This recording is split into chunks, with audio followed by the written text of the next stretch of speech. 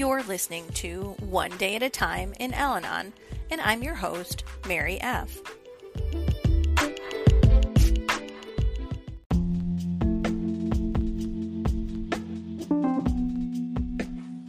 August 1st, page 214. Perhaps many of us have had the thought, at one time or another, oh, if I could only run away from all this and start all over again. We think a fresh beginning would solve everything, that we wouldn't make the same mistakes again, and so we'd have a chance to be happy. Of course, we know this is a childish fantasy. The very idea that we can entertain such a notion should make us a little doubtful of our maturity.